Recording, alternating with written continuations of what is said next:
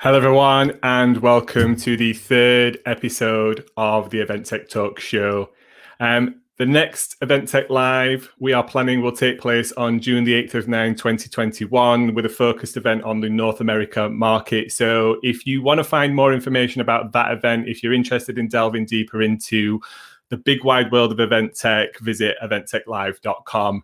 And if you missed episode 2, where I discussed the case for an all-in-one versus dedicated focused solutions with Tim Group of Grip, who actually just raised, I think it was $13 million to take their platform and their customer events to the next level. You can watch that recording now on our YouTube channel, Event Tech Live. And you can also listen to the audio version as a podcast on all the major platforms, including Apple, Spotify, Google Podcasts, etc. Just visit eventtechtalks.com and you'll see all the content there as well. A quick thank you to our sponsor, EventsCase, who you've just seen their advert, who is Europe's largest provider of event management software. If you're in the market for a virtual or hybrid solution, please do go check them out. They have a great system at eventscase.com.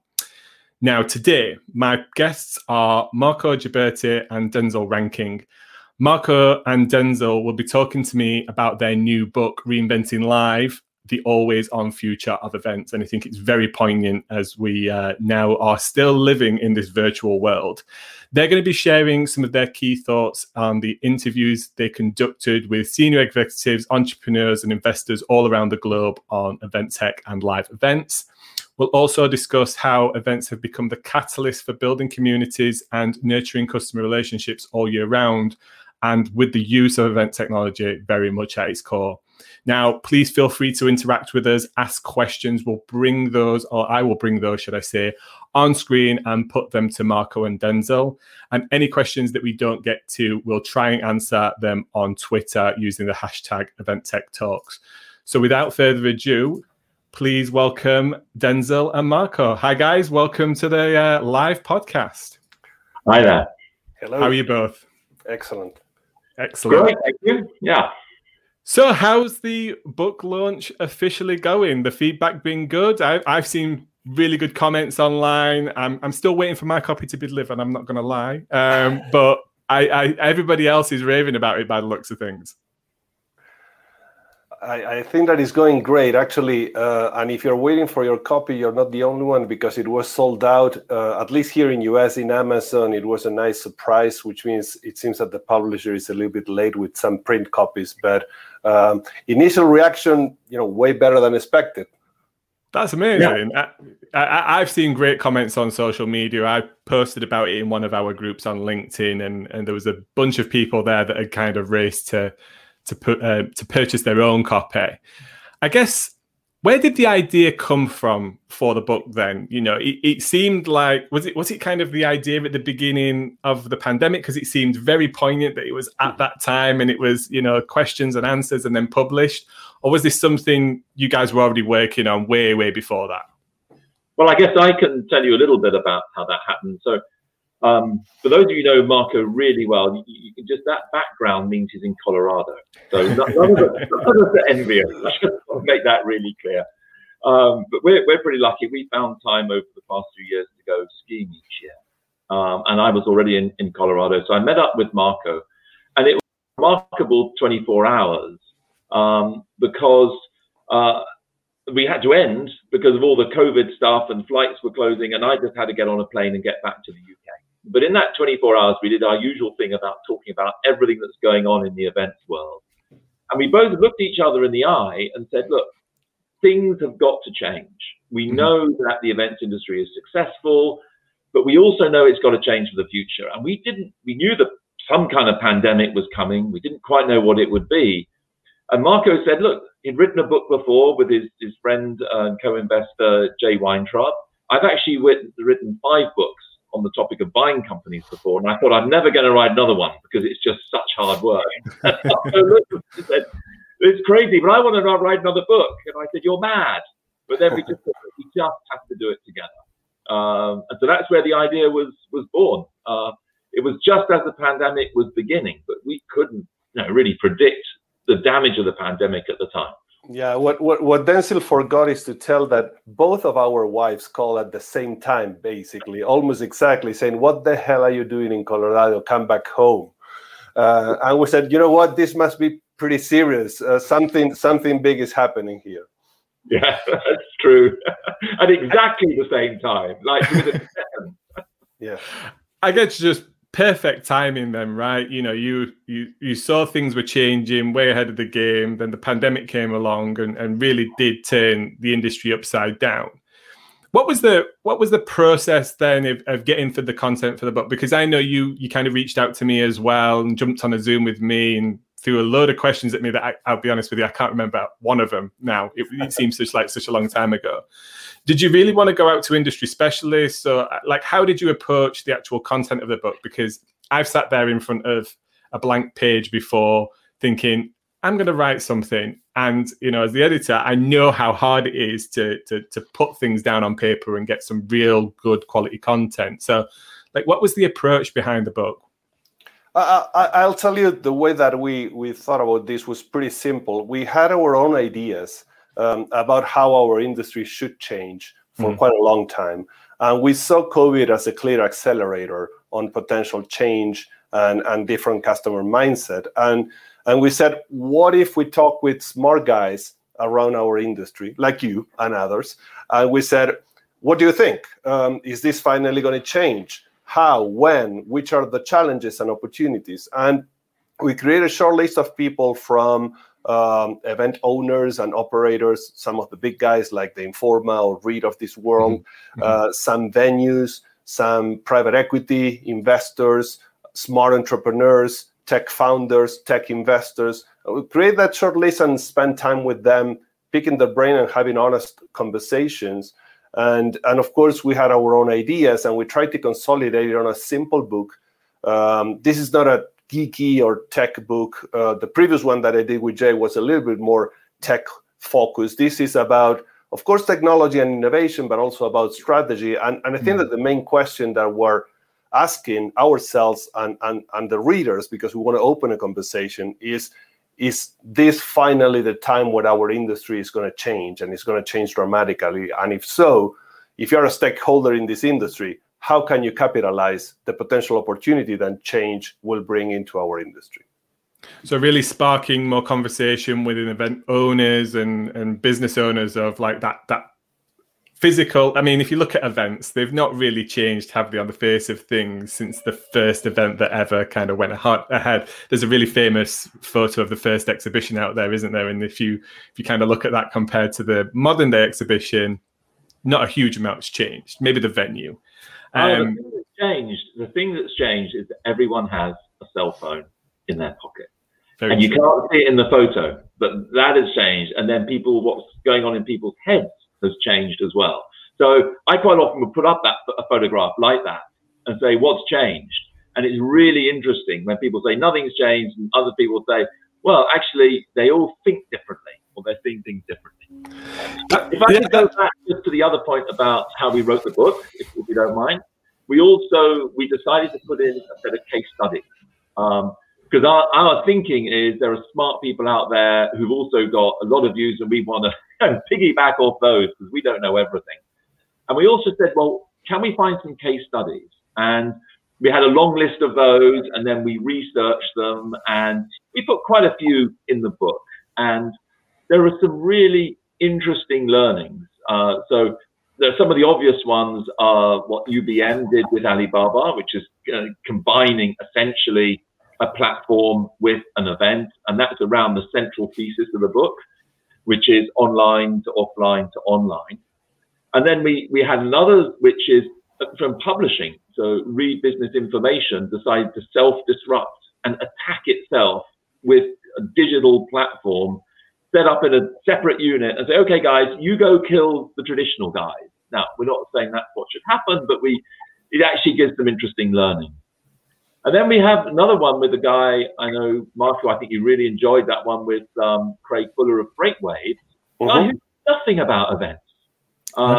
Created a customer event business, pandemic came, and he just said, well, what am I going to do? And he said, oh, well, this is obviously a TV show.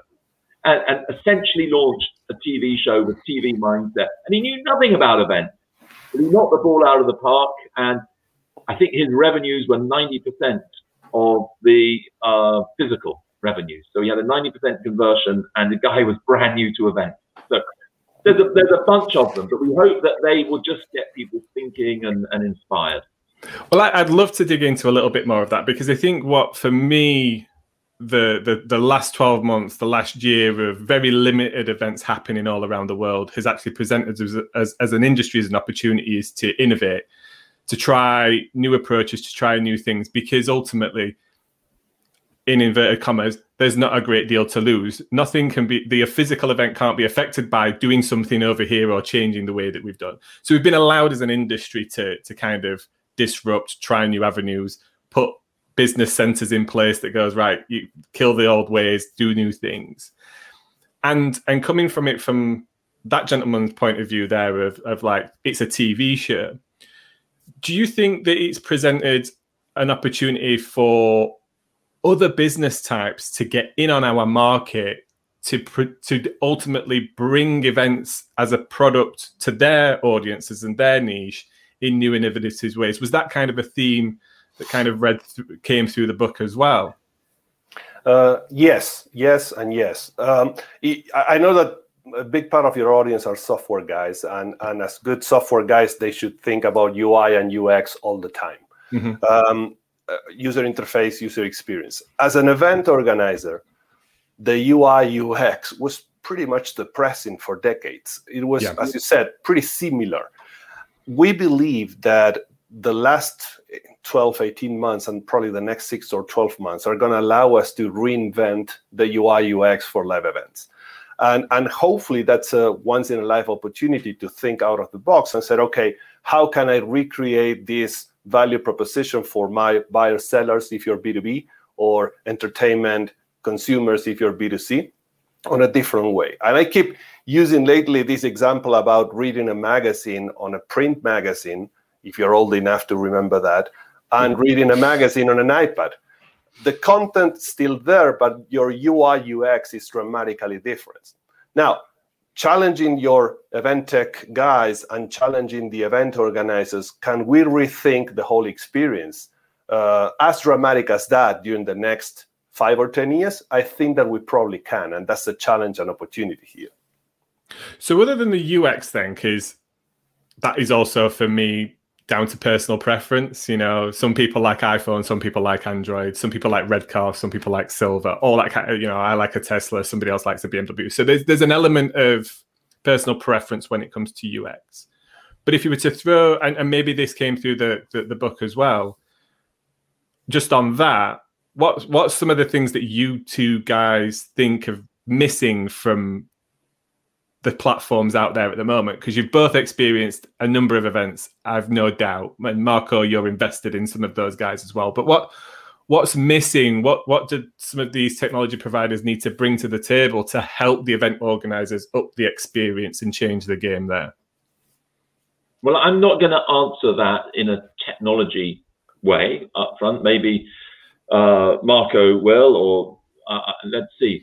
I'm going to answer it in a customer success way. Okay.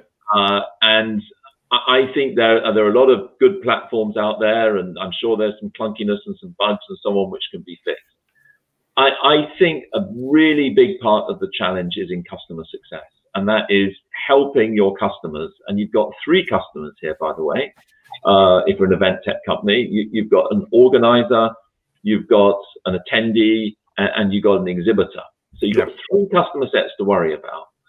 And they've all got to be happy, because if any one of those is unhappy, that's not easy. So unfortunately, from an event technology point of view, you've got to have 3 customer success approaches, and 3 sets of people you're working with. And the observation I have, and I think we bring this out in the book, is that there's been insufficient investment in customer success. And that means people holding hands, whether it's on chat or phone calls or whatever it is, to actually make sure that the software is being used, people are uploading content or whatever.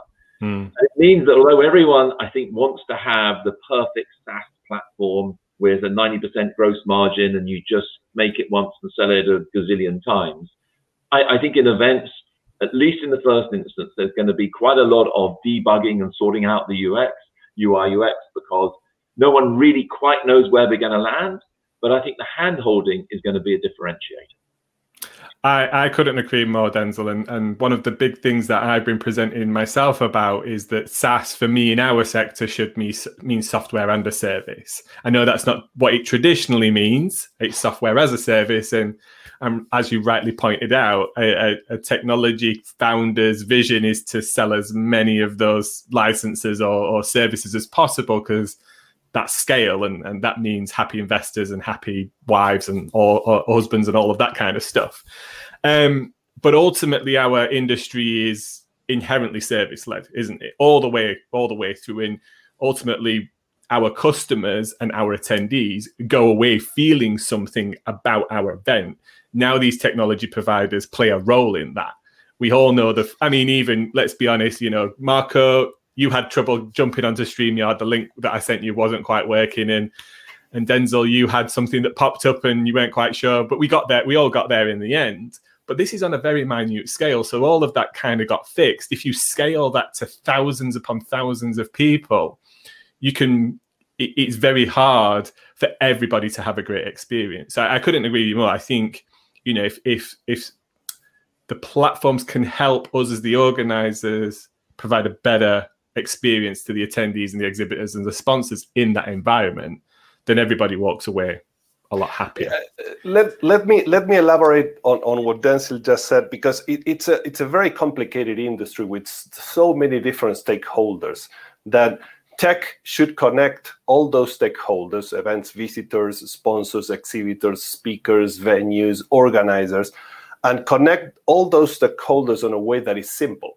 And it's easy to say, it's extremely difficult to execute. If you analyze event tech, and you know this, Adam, extremely well, you have every single technology for every single problem. As an organizer, it should be there. It shouldn't be crazy to identify technology solutions for event organizers. There are more than 5,000 event tech startups, which is a stupid amount for an industry like ours, which means the problem is not the technology. The technology should be there. The problem is the communication between the technology and all these stakeholders in order to create a value proposition that really makes sense for everyone to invest the time and resources to engage with technology. And that was, and it still is, a massive problem, because organizers keep complaining about you guys, event tech, the geeks of this world. They don't get it. The geeks keep complaining about the organizers. They're old school. They don't get it. And there are some clear truth on both sides. But if we don't have an honest and open conversation about integration and engagement and investment and support, this is going to take forever.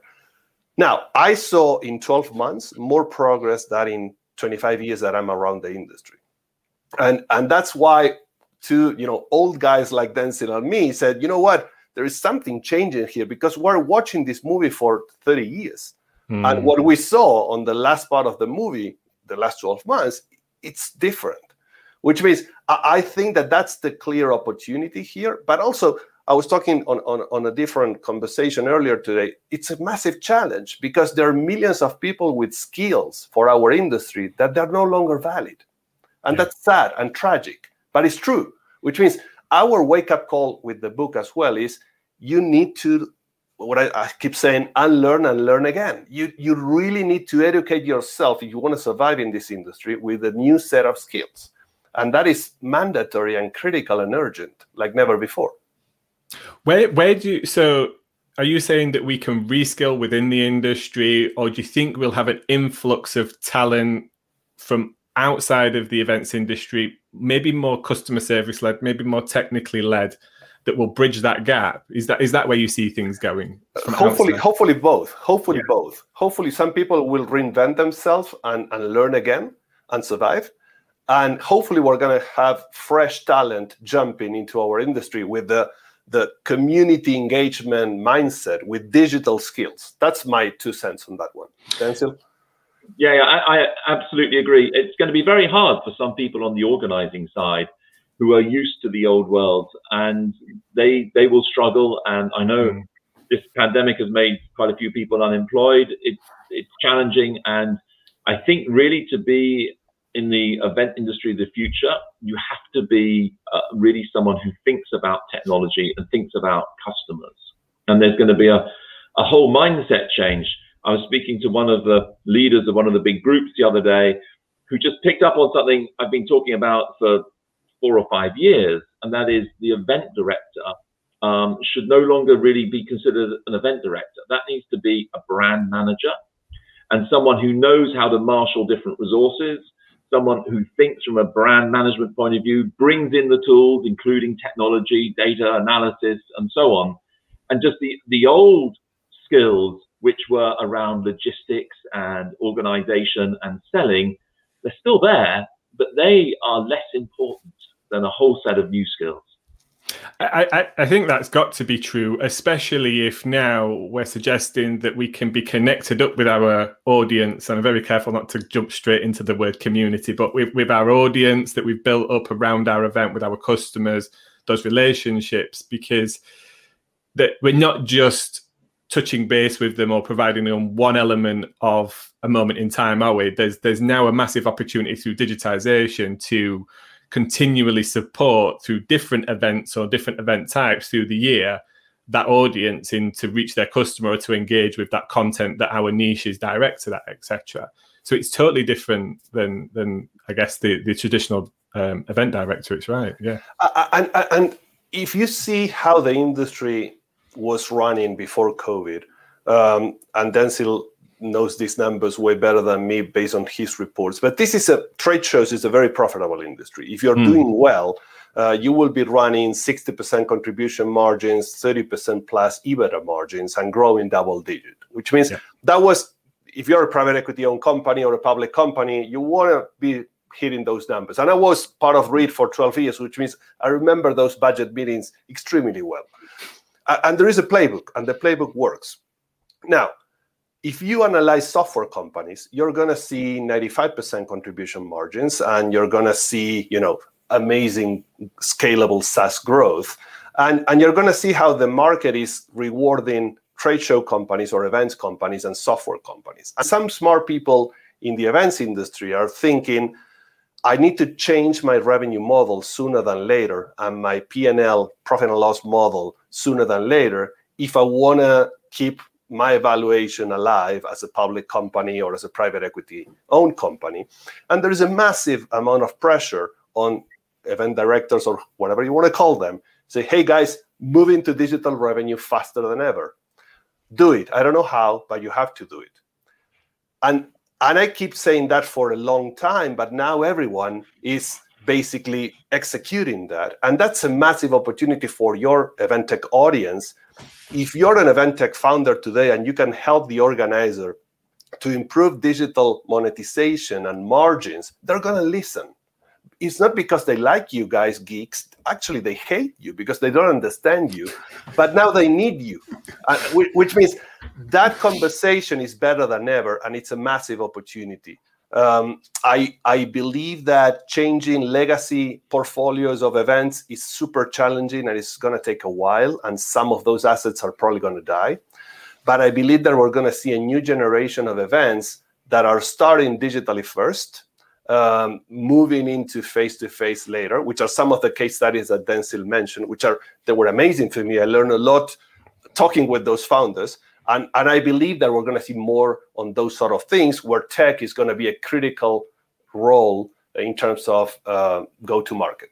Yeah, it strikes me that maybe those that have the biggest opportunity for growth are digital-led publishers first, who have not really gone down the event route, maybe because of complication, cost, scalability, but all of a sudden they've got an event format or various event formats at their fingertips, which they can leverage their audience and their existing relationships around advertisers and sponsors and things. And then all of a sudden, let's take it's an ad publication over here. All of a sudden they've got an ad conference or an ad exhibition, an ad awards, blah, blah, blah, which they can then scale those into long-term plays and maybe joint venture on a physical event or even exit out of those and sell those off to a larger exhibition organizer or conference organizer because they're looking to acquire that kind of audience as well.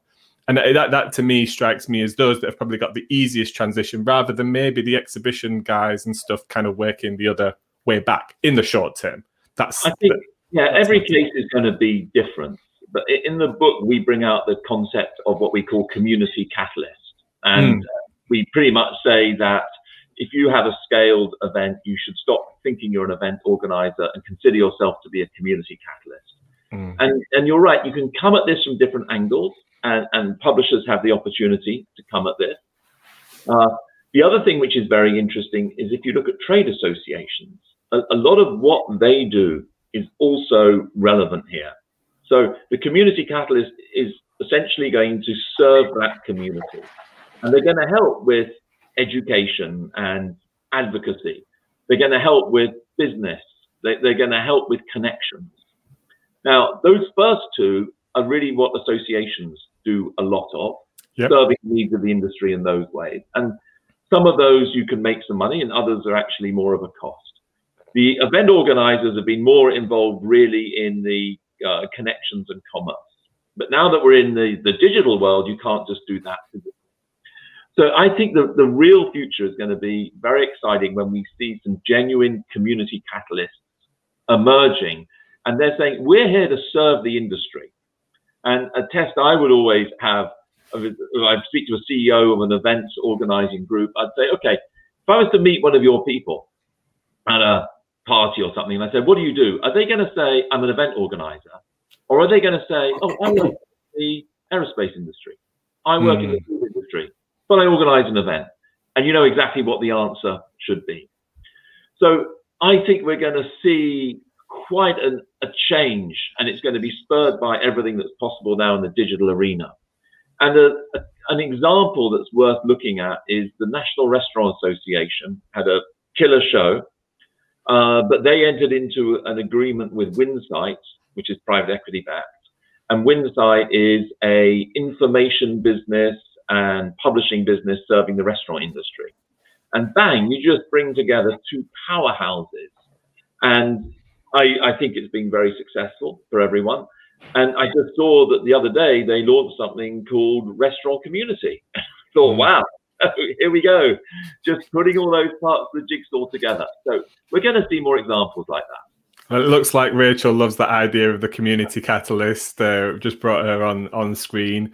Marco, did you want to add something to that? Yeah, I want to go deeper into the partnership that Denzil started with the National Restaurant Association. I think that we cover in the book, correct me if I'm wrong, Denzil, New Order and Informa as one of the digital and offline partnerships. And I think that every single media company or event organizer or digital player should be honest with themselves and think, can we do this alone, or do we need to partner with someone else? If we partner, 1 + 1 is going to be 2, or 1 + 1 is going to be 11, which means the JV is going to enlarge the pie and make something way bigger. As a classic, naive, always optimistic entrepreneur, I'm on the second one, saying 1 + 1 should be 11 and partnership should be the way to go. But it's not easy. As I said before, when you're running a portfolio of events that is making a ton of money for decades, thinking that you're going to partner with someone else and potentially split the revenue is not easy. But I think that now it's critical from a strategic perspective to think, do we have the skills, culture, and knowledge to build the digital asset inside a media company or inside an event organizer or inside an association? Honestly, many of those answers are no, we don't have that talent, money, skills, culture. We need to partner with someone else. And I believe that we're going to see more partnerships, and that partnership could trigger M&A and acquisitions sooner than later. As you know, Emerald bought a software company a couple of weeks ago here in the US, and I don't think that it's going to be the last one, which means I believe that if you're honest with yourself and you analyze your company and culture and skills and opportunity, sooner than later, you have to take that decision. And if you want to build inside a trade show company a digital asset, God bless you. Go ahead and do it. But be sure that it's not going to be plug and play and easy. And if you want to do the other side, you're a digital guy and want to run face-to-face event, God bless you. Go ahead and do it. It's not as easy as it sounds, which means that conversation is part of the conversation that we want to open as part of the book, because I believe that as an industry, it should help us, because if we build a good asset with good and strong value proposition with partnerships, the community is going to answer in a positive way. If not, they're going to walk away and do something else with their time and money. That's just kind of brought a thought to my head. And I'm not sure if it's a good idea, but I'm going to put it to you anyway, Marco, because you're in the space of, you've been the organizer, you've got investments in event technology companies. Is there an opportunity for an entrepreneurial event platform to be part of that JV? To be invested in the event, to scale up with, no, maybe not Informers and Reeds, and that they're at a different scale, but there's going to be a mid-tier of very innovative, very forward-thinking, really agile players, especially in the market now because of, changes in job circumstances and redundancies and things like that. Like, would that be totally tragic for an event technology company, or could that be a really smart move?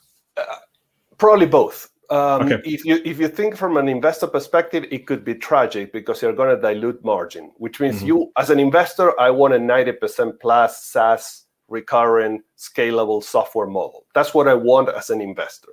Now, on the other side, I can tell you how many conversations I had with event tech founders saying, these organizers, they are stupid, they don't get it. Let me run events. And some of them are doing their own experiments. The immediate reaction is, well, they're not so stupid. This is not as easy as it sounds. The offline community connection is not as easy. When you're writing code, as you know, Adam, it's a different world, and you have a different set of realities. What I believe is that if I'm an event tech guy, I would probably partner with an offline organizer on a software basis, on a revenue sharing basis, on something that is simple. Yeah. And I will isolate that from my company, because honestly, if you want to exit, and many event tech guys, as software guys, they want to exit at some point, having assets, physical assets and events in your P&L is going to complicate the whole thing. Now, I see SaaS companies, software companies doing revenue sharing partnership with offline communities. I see that happening way faster than in the past, and as an investor, I'm happy to take a look on that, but you got to do it clean. The minute that you mix a software company with a content company or event organizer, it's a difficult story, and as you know, the market will reward a simple story that is growing fast, and if you start complicating things, it's probably not a good idea. Absolutely. We've got a bunch of questions here, some from people that I know we can see their names and faces because they've allowed access to Facebook, others not. So I'm going to bounce a couple of these to you before we move on to some of my other stuff that I've got here. So the first question that came in was, from your research and interviews, what trends are you seeing on how event organizers find the talent that they need to deliver those new events? Is there anything that's coming out in the wash that's like, this is a route to get that talent involved? I think the first thing is inside the events industry versus outside the events industry. And this is an industry where there has been a lot of recycling of talents, people going from one organizer to another. And again, in the old world, that's worked pretty well. I think that it's a mistake to really think that's the way to go. We've already said that quite a lot of people in the old world are struggling with the new world. So when I'm speaking to people and they're saying, I'm thinking of bringing on people, my very first question is always, is that from inside the industry or outside the industry?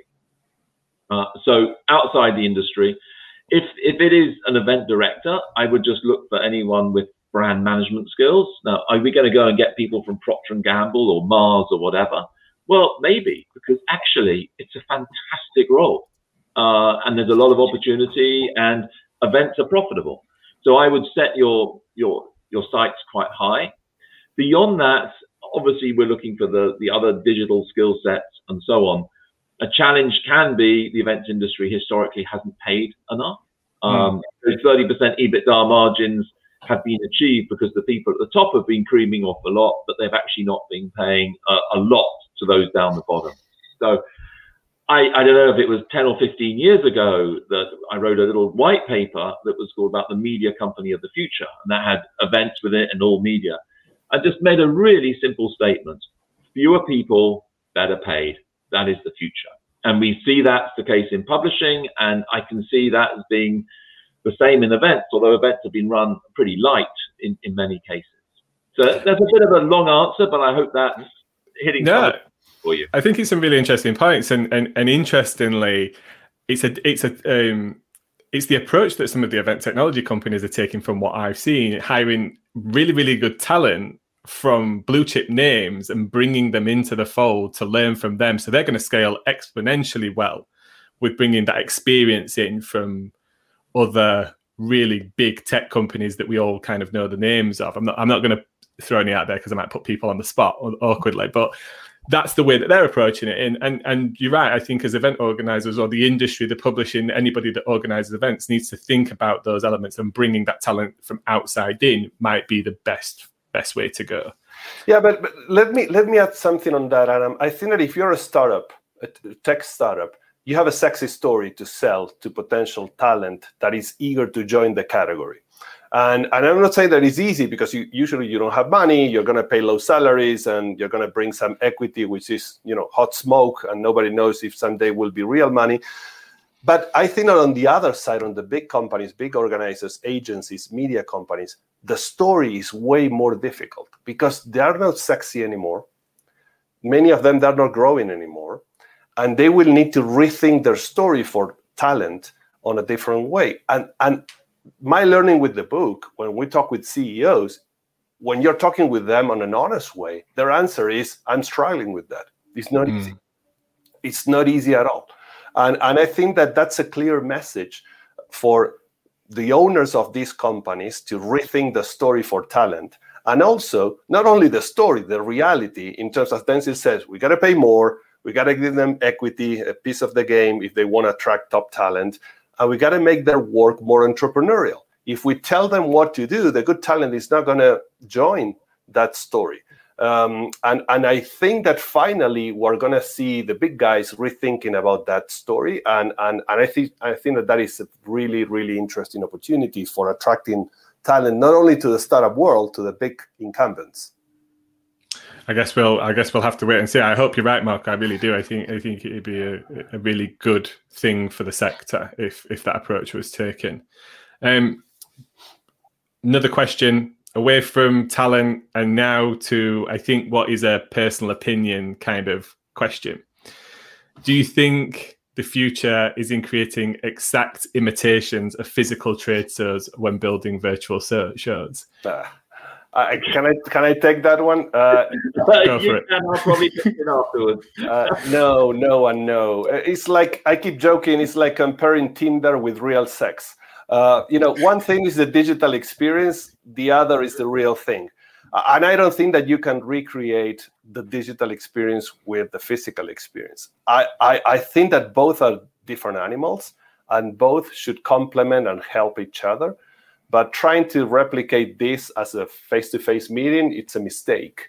I keep saying that you build trust face-to-face, and I honestly believe that.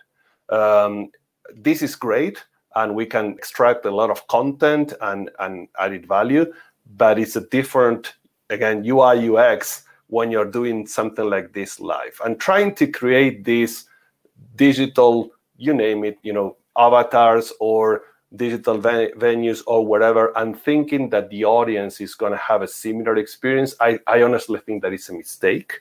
And you are creating false expectations on the audience, and the audience includes exhibitors. Adam, if you said EventTech Live Digital is going to be the same thing than my trade show or conference, your sponsors are going to be thinking on something in particular with the communication with buyers. And that it's not easy to do the same on the digital world in comparison with the face-to-face, which means I think that the answer is no. I don't think that that's the right opportunity here. But as I said, we're opening the conversation. If someone disagrees, I'm more than happy to listen. If I was to throw a chat, let me add in. Yeah, go for it, Denzil. Fine. I think that is a product question. And unfortunately, I see this time and time again, and it's a mistake to think about the product first. The product exists because of a human need. And events exist because humans need to connect, they need to do business, they need to find new products, they need to learn. We know all of those reasons. That's why they exist. So it's then a complete mistake to say, well, we can't meet physically. Let's see if we can replicate it digitally. No, what you do is you say, okay, what were those people trying to achieve? What was really important was learning about new things or sourcing the latest pair of blue jeans or whatever it was. How are we going to help them do it? So just forget the product. Think about the need of the customer and then say, okay, wow, we've got all these tools. Look at these digital tools. Look at what we can do. And then we can meet on occasions or in smaller groups or whatever. How do we combine all that to do it better so the human need is met? And I'm sorry to be on a bit of a rant, but I just see it time and time again, the same mistake. This show is about people bringing strong opinions and challenging ideals. Like, yes, you know, I'm sure there are a few people that are horrified by what you're both saying right now. I'm going to probably write angry emails to you in the morning saying you have no idea, you old guys in America and Colorado and London, you don't know what you're on about. But, you know, as Joe's pointed out, you know, there is a reason for physical events, even with as much technology about, you know, look at Adobe, you know, known for delivering amazing physical summits, bringing their customers and creators and their internal staff together. I would challenge you a little bit with, maybe not right now, but maybe there is a generation coming that is used to spending most of their time on Bumble and Tinder, and they've come from an environment of what's the really big, well-known, like Call of Duty or, you know, these online games, Fortnite, that's the one that I was trying to think of. Fortnite, yes. And actually for them, it's natural, and actually maybe engaging in a real physical event is kind of really jarring and not for their like. But then the question is that ever really a business event anyway? Is that the type of business event that you wanna put on? So, but that's the point, Adam. Talking about events as a category is a mistake. You have so many different categories inside events that again. You can do esports and it's an event, but those guys, they will be super happy to jump on a digital experience from a different angle. Or NFL and sports, trade shows is a different animal, depending on which category. I think it was Joe, the person who said that. That's right. It's absolutely right. I think that Salesforce with Dreamforce, they put a ton of money into a physical event and they are a software company. Are those guys stupid? No. They're trying to create a different experience for that particular audience. And that experience happens face-to-face, and they put a ton of money. Yeah. But it's unfair, and we talk with Denzil a lot about this, it's unfair to compare Dreamforce with CES or with any for-profit trade show, because Dreamforce, it's a corporate event for selling software for a corporation. If they make money or not with the event, it really doesn't matter. It's a marketing investment. If you're running Informa or Read, you have to make money with your shows. It's a different business value proposition. And comparing those two animals, it's unfair. It's completely unfair. I think just to finish that off then, somebody's commented here, should we be redefining what an event is or what an exhibitor is, especially in a virtual setting? Like, is it right to call it a trade show online? I don't think you should call it a trade show online at all. No, you've got to. I think you can call it an event potentially. But yeah, it's going to come exactly back to the human need and saying, what are you trying to achieve? We're going to give you the platform, the connection, or whatever it is. And I think terminology is very difficult at the moment, and a lot of words being kicked around because everyone's trying to find their way. So I think it may be that, you know, the virtual, hybrid, all these words are going to disappear. There still will be events, and then they're going to be connections around platforms. And this is a talk show. So this is part of that. It's very interesting. Like, will the term virtual, digital, will it all just, and it'll just be events again? I think that's going to happen. It will just naturally happen. It's, look how event technology has changed. Event tech really actually meant AV and sound maybe over a decade ago, and now it's actually a catch-all term for anything that's got software or an element of digital engagement attached to it, right? You use this term. Not that that's a problem for me, I must admit. I'm really conscious of time, and Neil Mortimer's got a really good question here. Will Events 2.0, I don't know whether he's just coined that term or we're now using this, an additional term in the industry, become such a powerful customer channel that it will shift digital marketing budget away from other channels or from those channels? I think this is something I think about often, especially at the moment. Like, how will our industry buy into Google and even publishers and things like that? What do you guys think? As you know, Adam, one of my obsessions is return of investment measurement for live events. I'm obsessed with that category forever. And I'm starting to see more and more event tech guys trying to help to fix that problem. I think that the way that I will think on the answer to this question is, if your event 2.0 has some sort of digital component as part of that, and you can help your exhibitor or whoever is giving you money to showcase ROI, there is something there that could extract digital marketing budget. Why? Because those digital marketing budget guys, they know exactly the ROI on that investment. And when they go to a trade show or any event, they're usually frustrated to understand where is their investment coming back and how they could measure that ROI, which means I hope that Events 2.0 will pay attention to ROI showcase and on a transparent way with their exhibitors, because that really matters. And the days where you could sell a trade show, sell space, and said the audience will come and life will be beautiful and they will be buying a lot of your stuff are probably gone for good. Because honestly, we need to compete with digital marketing. And as an industry, if we don't do that on a good and sophisticated way, we're going to lose. Yeah. I think Neil's picked up on Events 2.0, which is the same as Exhibitions 2.0. That's a concept that AMR International's been using, as AMR's my company, for some time, helping people to think through new ways of approaching things, and digital is a big part of that. And I think that's a great question. I'm going to have to start with some of the bad news. If you're looking at events, you have to defend event budgets, because those budgets have been unspent. We know a lot of sponsors and exhibitors rolled over, and there are lots of signs that there's going to be continuing face-to-face. But those budgets were unspent in part, and in other parts they went to digital. So number one, the challenge is to get them back. But then if we do behave in the new world with, whether we're going to call it Exhibition 2.0, Event 2.0, which then has got this community catalyst, I know there's a lot of buzzwords there. If we really behave in that way, then it's up for grabs to get some of these digital marketing budgets. But if we look at the growth globally in spend in digital marketing and you compare it to events, digital was growing faster. It was already doing better within the pie. So I think this is a real clarion call just for everyone in the industry to say, actually, let's not just be in our own little bubble and think it was all just fine. And this was the thesis of the book. It wasn't actually fine. If we have this whole new approach, which Neil there is referring to Events 2.0, yes, this is possible, but there's a lot of work to be done, and it's all about customer value. Marco talked about, are we giving ROI?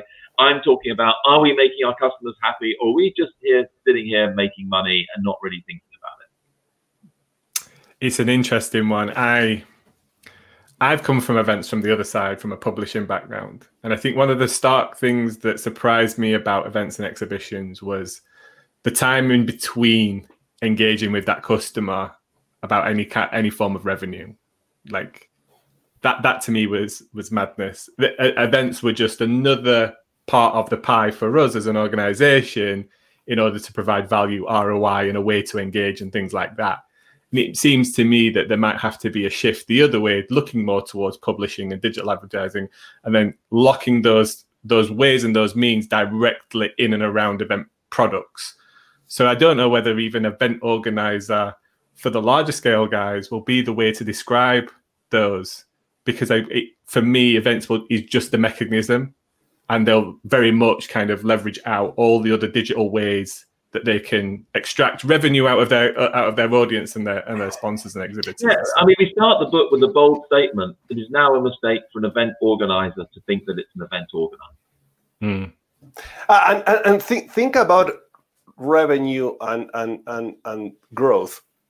If you have the chance to activate your community during the 365 approach, event or events should be just activations on that particular community. But as you know, we learned during the last year that you can activate that community from a digital angle in different ways and add value and monetize. And some people are starting to crack the code on monetization, believe it or not. In just 1 year, we're starting to see some membership model, subscriptions, you name it. And this is just super early days. And you still have the face-to-face, because you keep adding value to that specific buyer-seller connection, and you can monetize that in a different way. I think we talk about leads as a service as part of the book.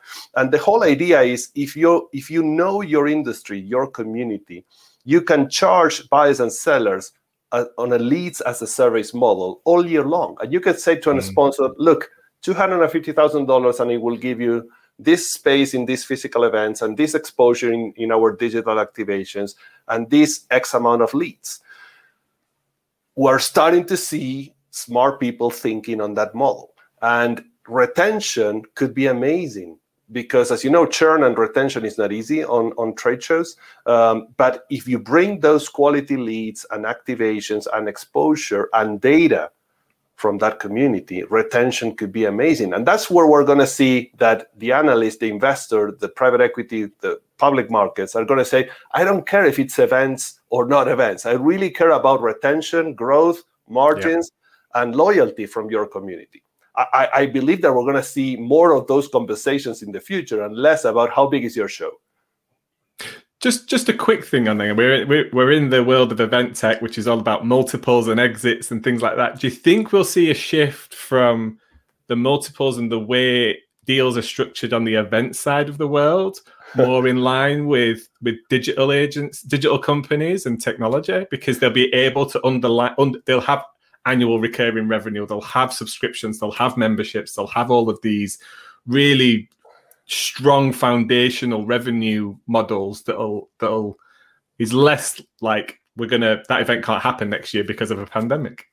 Well, but time will tell. You're still buying trade shows or events on an EBITDA multiple. You name it, 6 to 12, 15 if you're super successful, but it's an EBITDA multiple. And you still pay software valuations on a trailing revenue multiple. I don't want to go too technical here, but if you see the latest round from Hopin or Bizabu or companies that your audience knows extremely well, or Grip or others, the investor is going to pay the trailing future revenue multiple.